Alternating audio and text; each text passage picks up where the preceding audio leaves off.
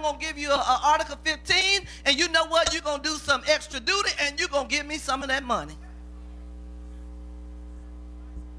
Most people, I'm not going to say all, because you got some this young generation, you got some hard-headed folk. They don't care. Take it.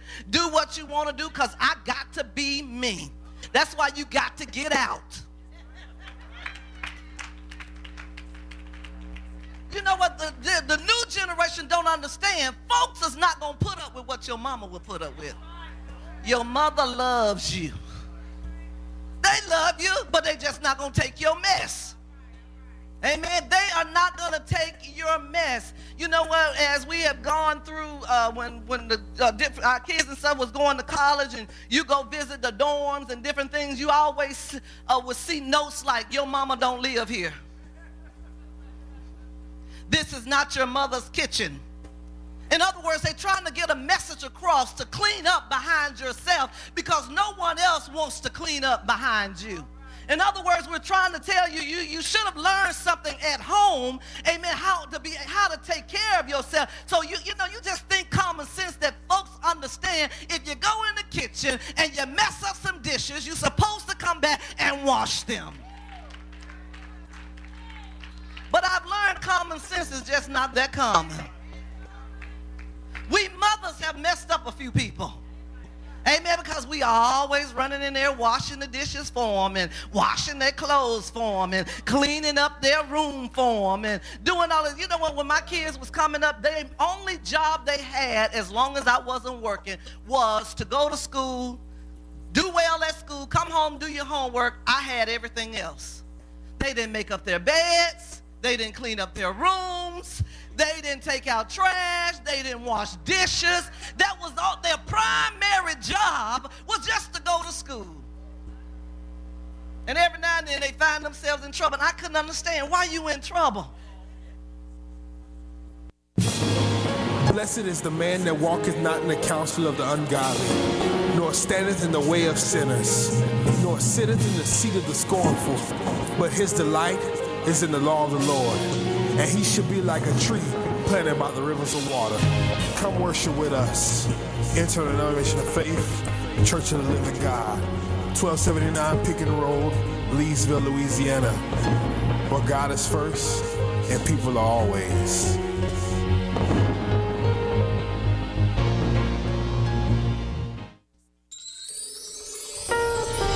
Welcome to the Living Your Destiny broadcast with Dr. John Barton, bringing you the Word of God with simplicity and revelation. Now, let's join Dr. Barton for today's message. Book of Luke, chapter 1. We want to begin at verse 37. And when you have Luke 37, signify that by saying amen. Amen. Let's read it together. Ready, read. For with God, nothing shall be impossible. Let's read it again. Ready, read. For with God, nothing shall be impossible. Now, I want to emphasize certain words. I'm going to reread it and reread it and reread it, and I'm going to emphasize certain words. For with God, nothing shall be impossible. For with God, nothing shall be impossible.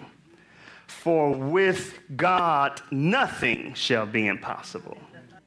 I want to take it from the Adidas slogan, and I want to call it impossible is nothing. Just want to take it from the athlete's perspective. I want you to say that. Say impossible, is nothing. Say it again. Impossible, is nothing.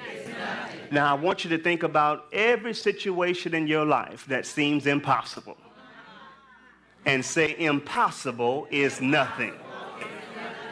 Think about the financial trouble you're going through right now, and the devil is telling you, it's impossible for you to get out of debt. I want you to declare impossible is nothing. Think about what you've been going through physically in your body. And the devil may be saying, that healing is not going to manifest in your body. You're going to have this sickness and this disease all of your life. Look back at the devil and say, impossible is nothing. Oh, your children, they're not going to do well. They're not going to get their education. They're not going to serve God. Oh, they're strung out on drugs. They're caught up in the world. They're doing everything but living for God. You look back at the devil and say, impossible is nothing. What may be impossible with man is possible with God. Come on, do you believe it? Give him praise if you believe it. Let's pray. Father, we thank you and praise you for this, another opportunity to minister to your sheep. We thank you, Lord, that although the grass may wither, the flower may fade, we thank you the word of the Lord will stand forever. Holy Spirit, I yield myself to you afresh and anew. Think through my mind, speak through my vocals. Let my tongue be as the pen of a ready and a skillful writer. Thank you, Lord, that you give me the tongue of the learned, that I might speak a word in due season. And I thank you tonight that revelation knowledge will flow freely in this place, uninterrupted, unhindered, unchecked by any satanic, demonic, or fleshly force. Thank you, Father, your people came ready to receive, and I came ready to deliver. And I thank you that this word on tonight is going to have supernatural results in our lives. And we declare impossible is nothing. In Jesus' name we pray. Amen and amen. Praise God. You know, from birth, we are trained to know our limitations. If you really think about it, a child is brought up knowing limitations. You can't have this. Don't touch that. Don't put things in your mouth. Don't touch the fire. Don't go outside. Don't go on the roads. On and on and on. The list goes on about the limitations that we are brought up in life, brought up with in life. And normally as we grow up, we begin to recognize that, yes, there are certain limitations we have to learn to live with. For example, I wish I could fly. But I can't fly. I got to walk or run. So I'm limited in the flying department. There are certain things that you wish you could do, but in the natural, you cannot do. There are limits to our lives. There are limits to everything. It is a fact of life. But what I want you to see through this message is that God has no limits. God has no limits. And so when we enter into the realm of the supernatural, we have to learn how to take the limits off. We have to learn how to serve God and understand that He is an unlimited God who can do unlimited things when we place our trust and faith in Him. And as we renew our mind to His Word and allow this truth to become reality on the inside of us, we begin to know certain things about God. First of all, God is not like man. As a matter of fact, the book of Numbers says that He's not a man that He should lie. He's not like us. Although we are limited in and of ourselves, we serve an unlimited God. And we have to renew our minds to this. When we go to God, we cannot go to Him as if we're going to an ordinary man or ordinary person. We're talking about the creator of the universe. God has no limits. I want you to say, God has no limits. God has no limits. When we look at Luke 1:37, I want to read this in several translations, because when you read it in several translations, it just pretty much heightens your understanding of the word. Let's read this from the NIV.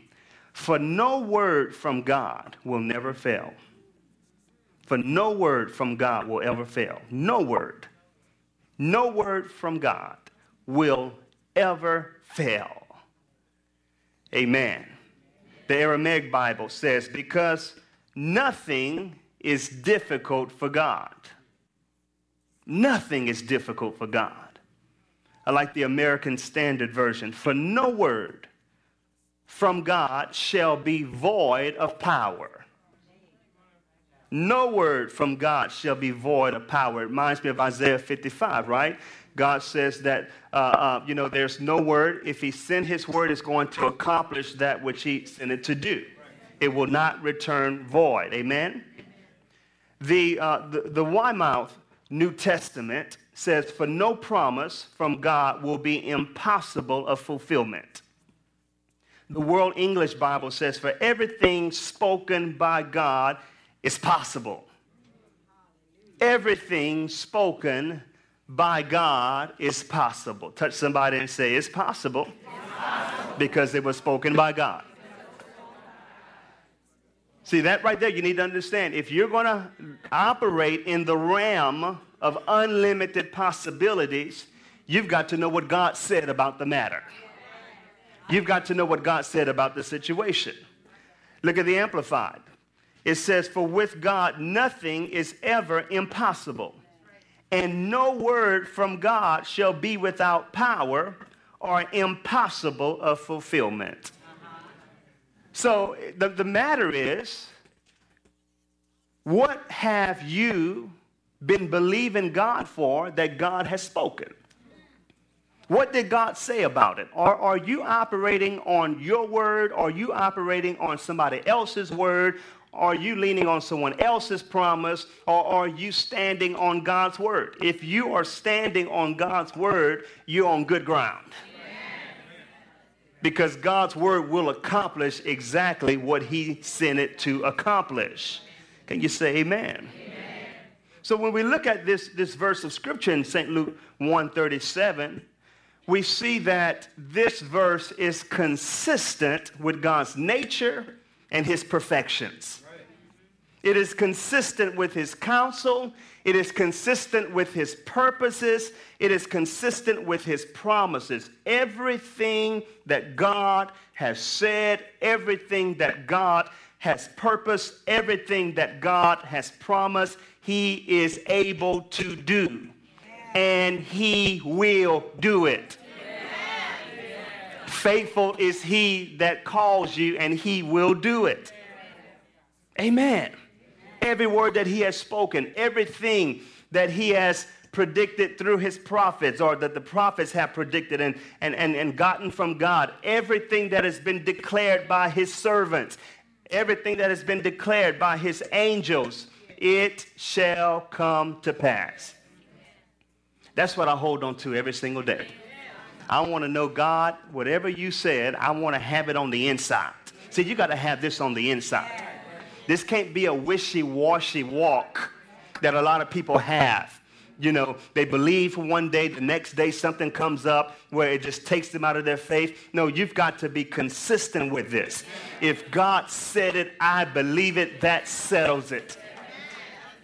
It is the end of discussion. All arguments cease when we go to the Word of God. There's no time for debate. I'm not debating this. If God said it, shut your mouth and just come into agreement with it. Don't try to talk me out of what God said. If God said, that's what I'm standing on. And I'm stubborn about it. Yes, I'm stubborn about this. I'm not going to move from this. Amen. I'm going to stand on this promise. Come hell or high water, I'm standing on the Word of God. Come on, I know I'm not by myself tonight. It shall come to pass. Touch somebody and say, it shall come to pass. That vision that God gave this church, it shall come to pass. That vision that God gave you for your life, it shall come to pass. That dream that he gave you for your family, it shall come to pass. That dream that he gave you for your business, it shall come to pass. If God said it, it shall come to pass. If he spoke it, it shall come to pass. Come on, give him praise if you believe that. Now look in Matthew 24:35. Matthew 24:35. He says, heaven and earth will pass away, but my words will not pass away. What does he mean, heaven and earth will pass away? In other words, there's going to be a new heaven and a new earth. There's going to be a new heaven and a new earth. So the earth we're in now, the earth, amen, is going to be renewed in the great millennium when Jesus returns and after all the great tribulation and all of that that's coming upon the earth, amen, the earth will be renewed and the heavens will be renewed as well. But notice he